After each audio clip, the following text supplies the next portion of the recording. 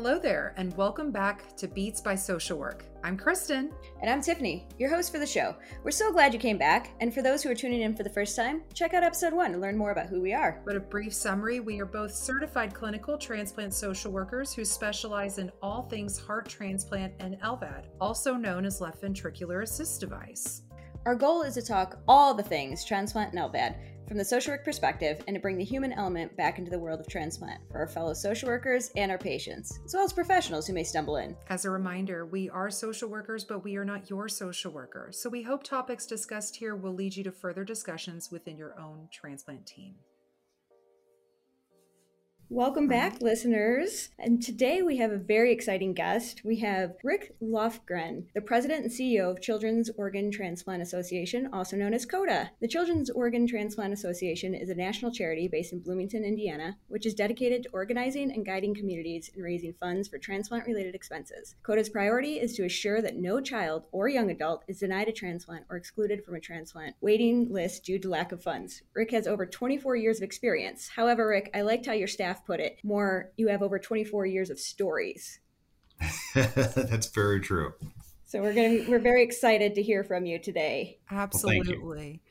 And we usually start our episode with a quote. So I will jump in with a quote of "Giving is not about making a donation. It's about making a difference" by Kathy Calvin. That's terrific. Yeah. So Rick, anything that you would like to add about yourself that the audience might like to know? I do have 24 years of stories at COTA. That is very true. I've been in fundraising for close to 35 years, and it has been something that I've been very passionate about. I think one of the things that your listeners will appreciate is the fact that they are making a difference in the lives of the patients that they're serving, and we feel like we're doing the same thing through fundraising. And part of what we try to do is to ensure that families can focus on making sure they're following whatever they're being told at the transplant center. This is what you need to do. That having the fundraising available to make sure that all those things can happen, everything is paid for, all those clinic visits are not a problem for a family to fit into their budget. That's why we exist. We want to be that support vehicle to help ensure that your patients and their families are able to get through the transplant journey as safely and securely as possible. I really appreciate that. That's so important. And as you know, the reason we started this podcast is because we wanted to put the human element back into transplant. Most of the information out there related to transplant is very medical based, which is great, but there's people behind this that make it work, right? And so part of that goal is to raise awareness about those resources, educate why the resources are there and why they're important. And, even our patient listeners that may not be familiar with it too. It's just a good way to get it out there. Absolutely. Yeah. And so we did steal your mission statement from your website, but I do appreciate you sharing why that's important. And gosh, 35 years in fundraising. So how did you get into fundraising and specifically transplant fundraising? The short version of a long story is that I, right out of college, went to work for the development office of the university my wife and I attended. And how I got into transplant was I had a cousin that had, unfortunately, an unsuccessful bone marrow transplant many years ago, and saw what his family, who lived in Indiana, did with my uncle and my other 3 cousins living at home, and my cousin and my aunt going to UCLA in Los Angeles, and having the family living literally across the country from each other for months and months. And so when I was presented this opportunity, I thought this is a way for me to not only do something that I know is important to help patients in general, but also for my own family to be able to feel like I was giving back to do something that was very important and was part of our family's history. And so I see that what we do every day is something that every family like my own could have benefited from. And as I talk to families day after day, it's amazing to me how we can make their journey that much easier. Certainly, transplant is not an easy process for anyone, but if we can take some of the stress off their shoulders, they can focus on their patient as opposed to focus on how do we pay for these things and then the patient on top of that. We want to make sure that the stress level is as low as possible so that they can make good decisions and get through this process safely. We love that. And, it seems to always be that there's a personal story that's always involved with those that get into transplant. There's a reason. There is. So I always thank you for sharing that about your family. So you kind of hit on where this becomes a passion for you and a little bit about why the fundraising is so important, but can you elaborate on that a little bit more? Why is fundraising such a big deal when it comes to transplant and to know about fundraising for patients and to know about it from the social work perspective? Well, I think one of the things that hit me when I started 24 years ago at COTA was that everyone assumed that patients had access to resources. Everyone assumed that there was insurance to cover things, whether you had private insurance or Medicare or Medicaid. And I think a lot of the things that families don't know until they get in the midst of this process is that there are many things that aren't covered. So, for instance, if you have private insurance, those co-payments and deductibles aren't covered. If you're at the hospital for weeks and sometimes months on end, maybe the parent or the spouse or both parents are unable to work. And so at the time when your expenses are dramatically going up, your income has gone down dramatically. And so the opposite effect of that is that parents and families are put into a very difficult situation. And so when I started, it seemed like all those things were coming together. I think a lot of the living related donations were really limited more to kidney than from some of the other organs. And we're starting to see a lot more of that. I think one of the things that we can do to help families across the country is to focus on what are those things that we can take off your plate. And we'll talk to families about, we want you to focus on your loved one. Let us focus with your volunteer teams, whether that's an aunt or uncle, a grandparent, someone in your local faith community. But let us work with somebody else to let you keep your focus where it needs to be. And that is on your family, to make sure not only is your patient taken care of, but those other family members as well, who sometimes may feel like they're being neglected because that one ill patient is the one that's getting all the attention. We want to make sure that your focus as a parent or as a spouse is where it needs to be, and that's on your family. No, I really appreciate that. And you've mentioned parent a few times. And so is COTA only for pediatric patients, or how does that work? You know, that's a great question. And Kristen, one of the things that we struggle with is our name. Children's Organ Transplant Association is a little bit of a misnomer on multiple levels. We work with patients up to age 21, regardless of their diagnosis. And if they have a single gene disease like polycystic kidney disease, sickle cell, cystic fibrosis, those are all diseases that qualify regardless of how old a patient is. And so we can help families whether the patient is 21 or younger, or if they have a single gene disease, it could be an older patient as well. In fact, our oldest patient was 63. It was a gentleman who had cystic fibrosis and was transplanted in Boston a number of years ago. He's still doing very well, but saying that we're just children is a little off. And then we don't just work with organ patients. We also work with about 30% of our families are receiving a bone marrow, stem cell, cord blood, TPIAT or islet cell transplant. So there are a number of other things that aren't solid organs that we work with. And then finally, association tends to be a group that you have to pay to be a part of, and we don't charge anything for our services. So it has been a 24-year process for me to try to get our name to better reflect what we actually do. Unfortunately, I have not been successful at that, and our board has said that name works and we're going to stick with it. But we do a lot of things that our name does not suggest we do. That is fair. Well, I'm going to throw a curveball question at you then, Rick. Please. All right. So you said not just transplant. So if you're familiar with Kristen and I or not, but we also work with LVAD patients, left ventricular assist device.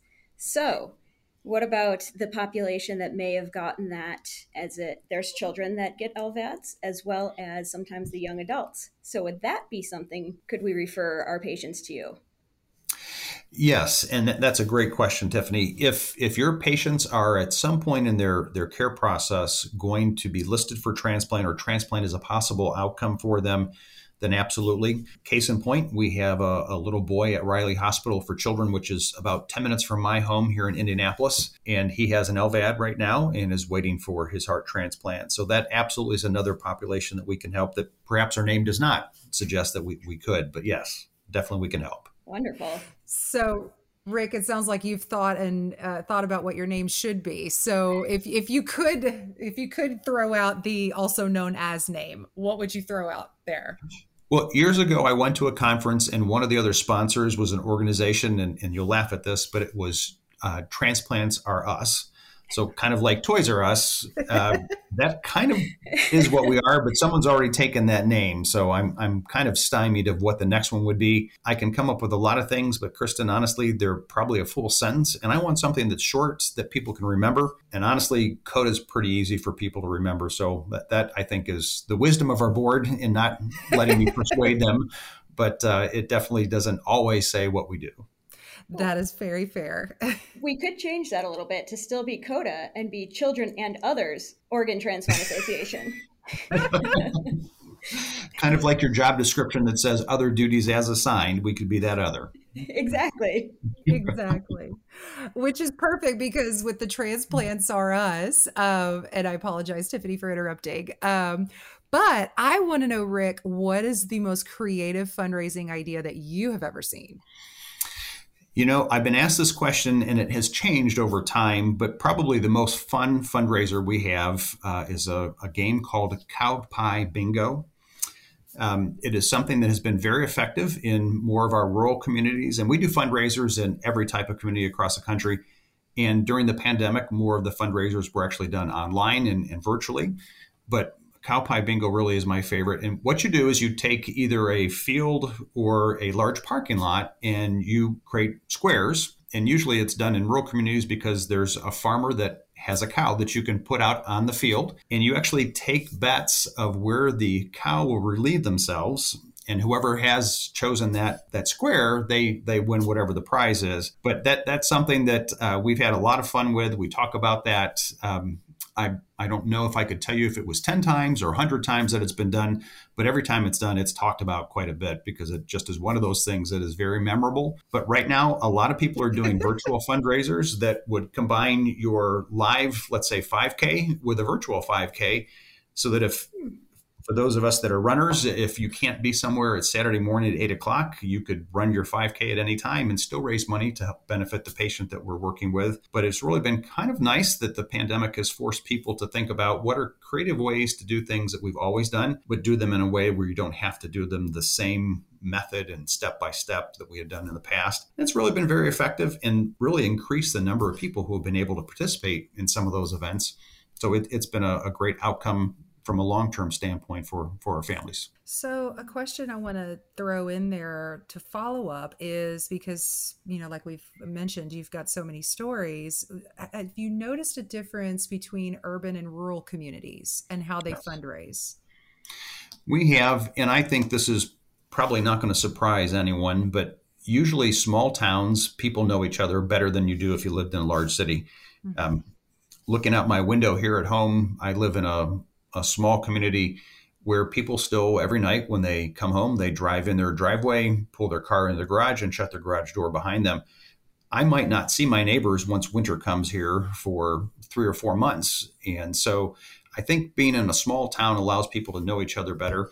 So we know small town fundraising events are much more based in a faith community, in a local school, some kind of networking group that people are part of, like a Rotary Club or something like that. Whereas larger cities, we tend to find that larger events where you get people to come to an activity on a set day really work well. But across the board, honestly, the virtual events are making a great impact. And what's funny is that COTA, as an organization, we always had virtual events available. It's just until COVID was something that was what we were all talking about, no one wanted to do that because they thought about, well, let's do the fish fry, let's do the pancake breakfast, let's do the golf outing. We didn't need to do that, but it's been nice to see that we can then make something new out of an old and existing fundraiser that everybody knows about.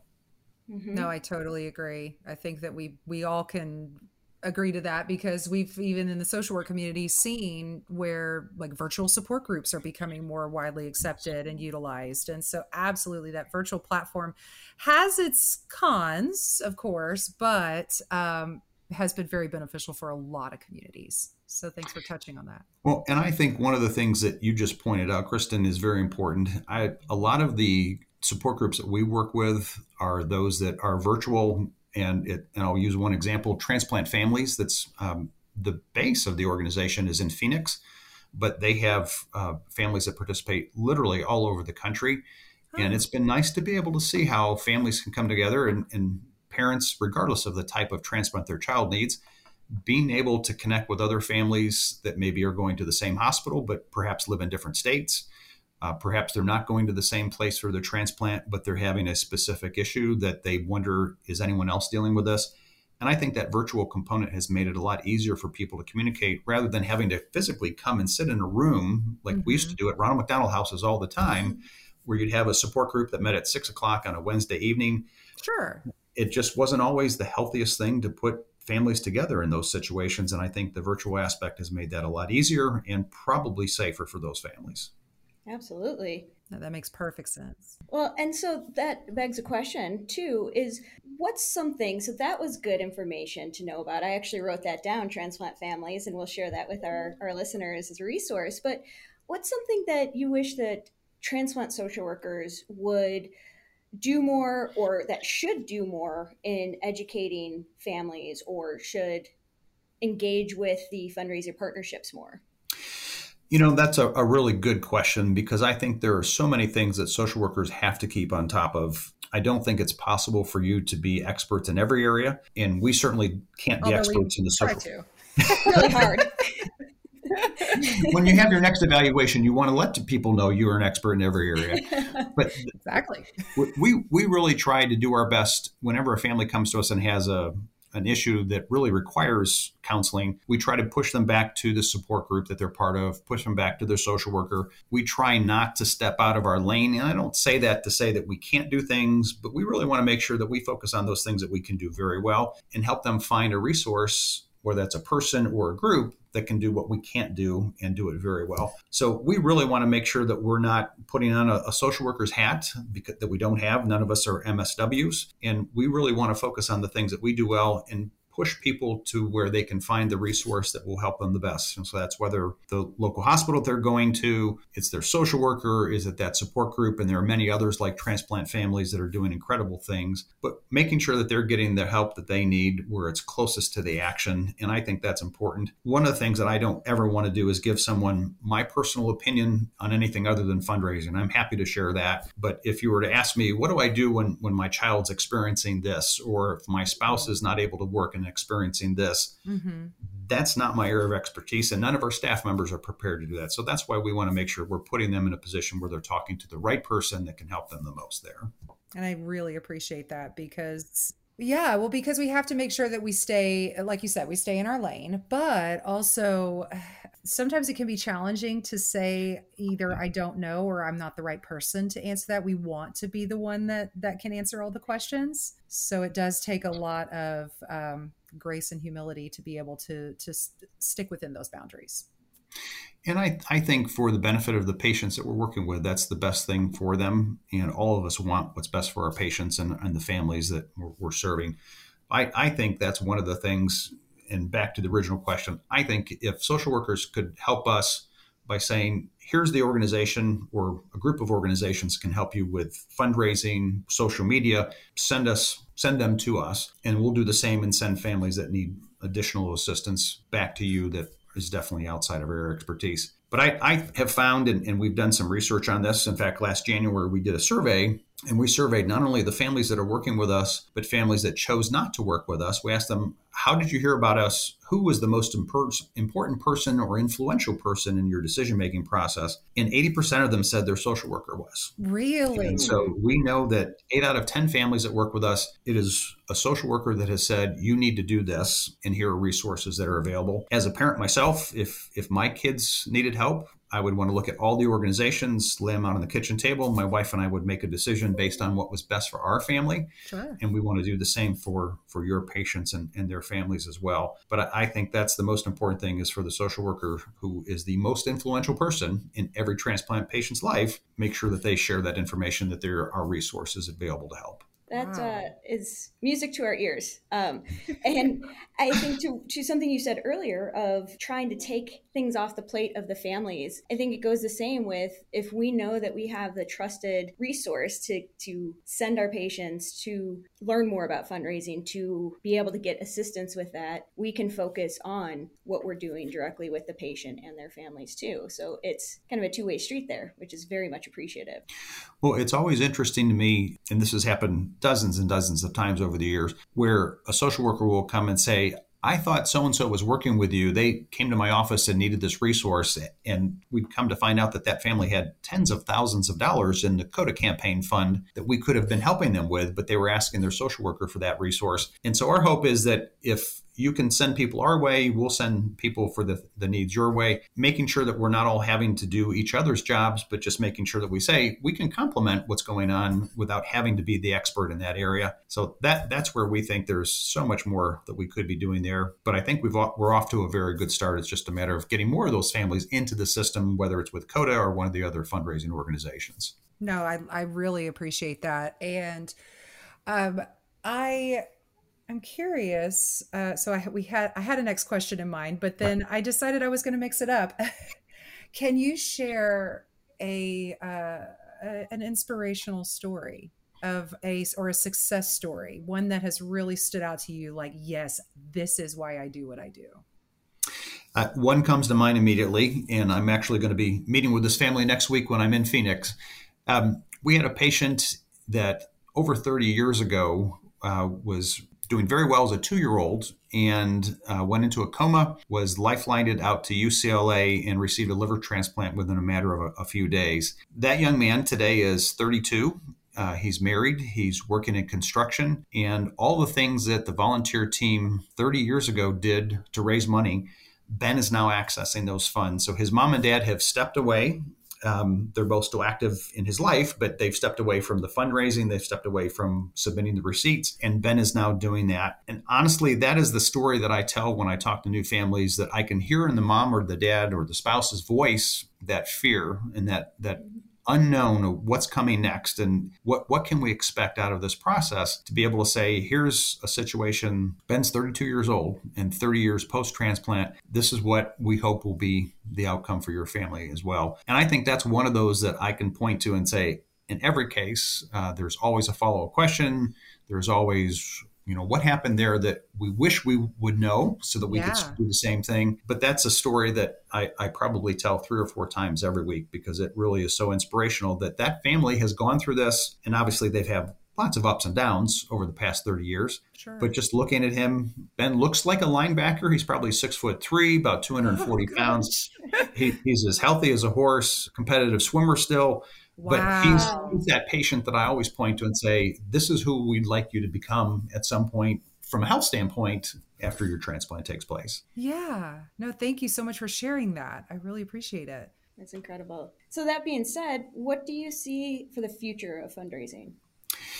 I thought for a while that the Affordable Care Act would make us less necessary. And unfortunately, the outcome has been that more of the things that we're paying for today are things that happen away from a hospital. So as an example, more than 60 cents of every dollar that we pay out for our family's needs are going for things that don't happen through the insurance world. So it's not a copayment or deductible. It's not a medication, even though we do pay for those things. The vast majority of what we're paying out right now are things like transportation and lodging, household expenses, so that when a family goes to Houston from Albuquerque, they have a home to come home to because we're making sure that their mortgage is taken care of. They're able to get to their clinic visits and stay compliant because we are able to help with gas money. Mm-hmm. If they're staying overnight in a hotel or with one of our partners that provide lodging, where can they stay? Where can they reach out to for funding for that? That's part of what we do. And some of those little basic things that, if you think about it, my wife just had knee replacement surgery.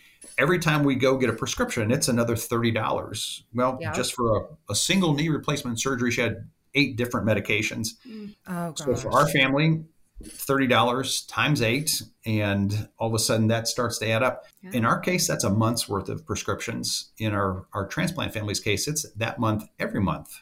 And it's for that patient's lifetime. And so when we talk about a lifetime of support, that's really what we're talking about. It's those smaller things that as a one-off, it's not as big of a deal. But when you add up, it's a one-off today, one-off tomorrow, 5 more next week. It just becomes a much bigger expense than people realize as they're just entering this world. Mm-hmm. You're absolutely right. When I go through my evaluation with patients, a lot of times they say, why do you need to know my finances? Why do we need to talk about finances? I have health insurance. It's going to cover the surgery. Why is this a problem? And you touched on that perfectly. Well, I think it's one of those situations, and you see this every single day with your patients. People don't know what they don't know. And until they've been living it for a while, it's hard to know. These are the things that you just can't anticipate. And even if you talk to someone that's been through it, there are large gaps in their memory of what happened way back when. Yes. And the first year of post-transplant is a lot harder than people realize from a cost standpoint. Things start to even out as time goes by, but there's just no way that you can go into this and know what to expect. Mm-hmm. Right. These are the things that people don't talk about too. Talking about money is very difficult. Mm-hmm. That's true. It really is. So I think that one of the last questions is there anything else that we should have asked you? Well, I think the one big thing is something that everyone probably has heard about and maybe saw something this past week or maybe in the past month, and that's GoFundMe. One of the things that we deal with on a regular basis are families that come to us and immediately want to get started, and we want to make sure that they know that there are things that we can do to help them right out of the gate. But one of the things that we advise families not to do is to use GoFundMe, and the reason is it is a for-profit entity, whereas a charity like COTA is a 501c3, much like a hospital or a church. Gifts that go to that organization are tax deductible for the contributors, but then the funds that we pay out are also not taxable. So for instance, what we were just talking about a moment ago with co-payments and deductibles, medications, those household expenses we discussed, those are things that would come out of COTA funds that are not taxable and do not cause any problem with Medicare or Medicaid. No tax implications. If you do the same thing with GoFundMe, that money is not tax deductible, and so that is considered income for you. We've had patients in the past that have either been disqualified for their Medicare or Medicaid, or they've had to start paying a premium for that because their asset level had gone up. Mm-hmm. Money that comes to COTA is not considered an asset of the family. It's COTA's that we pay on their behalf. But GoFundMe, that money usually is going into the bank account of the patient's parent or spouse that sets it up. And so it does create some additional difficulties. That's not to say that GoFundMe is a bad organization. If you're trying to do something small, like raising $100 or a couple $100, it's a great option. But none of our transplant families are in need of $100 or $200. They're in need of thousands of dollars and a lifetime of expenses and a lifetime of help. And that's why I encourage your listeners, take a look at them if you'd like, but please know that the charities that do this like COTA are a much better option for all of our families. Absolutely. Well, Rick, we thank you so much for coming on the show today. One of the things, if you will do this with us, we do every episode, is a Likert scale and kind of a check-in to see how are we doing. Just like when you go to the doctor, you get the vitals checked beforehand. This is our method. So I'm going to pose a question and I'll ask Kristen to answer first, allowing you some time. But on a scale of a major recording artist concert with all proceeds going to your fundraising account to having to sell candy bars door to door for fundraising, where would you put yourself at today? And so we'll make Kristen go first. All right, so I'm going to go first. I would say that I'm at Girl Scout cookie level. Like everyone's looking forward to it. They've been pining after those cookies all year. So I'm not Taylor Swift here, but I'm not candy bar door to door. But you're not candy bar door to door. People are coming to you. Okay. Yes, people are coming to me for my Girl Scout cookies. That is correct, Tiffany. Okay. I like it. Well, I have to say, and I'm going to brag just for a second, and when you said earlier, the 24 years of stories, it's true. A few years ago, when my daughter was in college, she sang for the choir at Butler University, and a rather well-known touring artist came through Indianapolis, and they always recruit a choir from a local college to sing with them. And at this point, it was the Rolling Stones, and my daughter sang in the choir with the Rolling Stones. Wow. And was on stage about 5 feet apart from Mick Jagger and Keith Richards. And I have a picture of her on the Jumbotron about 50 feet tall. So I would say I'm more on the concert side, maybe not Taylor Swift, but maybe Rolling Stone side for fundraising. But I have done everything from selling candy bars to doing car washes to having free will offerings at church services, all the way up to doing major special events that we had an event that raised over $200,000 recently. But everything in between. So I'd say on the Likert scale, I'm more of the concert end of the range. Okay. I love it. Good day. Good day. And that is a great way to end this interview. Rick, thank you so much for meeting with us and taking the time. And I also want to extend our thanks as well. So for our listeners who may not be familiar also with COTA's involvement with STSW, I mean, COTA is one of the reasons that we are able to have our conference. So we are tremendously, tremendously thankful for that, because it recharges our batteries in ways we cannot express. So thank you very much. You're welcome. That is an organization that is near and dear to my heart, and we've been part of it for all the 24 years that I've been at COTA, and will continue to do so because you do such incredible things. And I listened to one of your earlier podcasts talking about how the conference makes a difference in the lives of social workers, because you recognize there are other people that are going through the same situation. Much like you probably tell your patients, there are others that we're talking to that are going through this. We each need that self-care as well. So I'm glad the STSW does that and provides that resource for social workers as well. Awesome. Thank you. Thanks again, Rick. Take care. Have a good day. Thanks, you too. Beats by Transplant Social Worker hosts Kristen and Tiffany and affiliated guests and programs expressly disclaim responsibility and shall have no liability for any damages, loss, injury, or liability whatsoever suffered as a result of your reliance on the information contained in this podcast or in any media, and none of the persons and entities noted above endorse specifically any test, treatment, or procedure mentioned in the show. Always consult your own treatment team or institution for guidance on your individual care and/or practice and policies.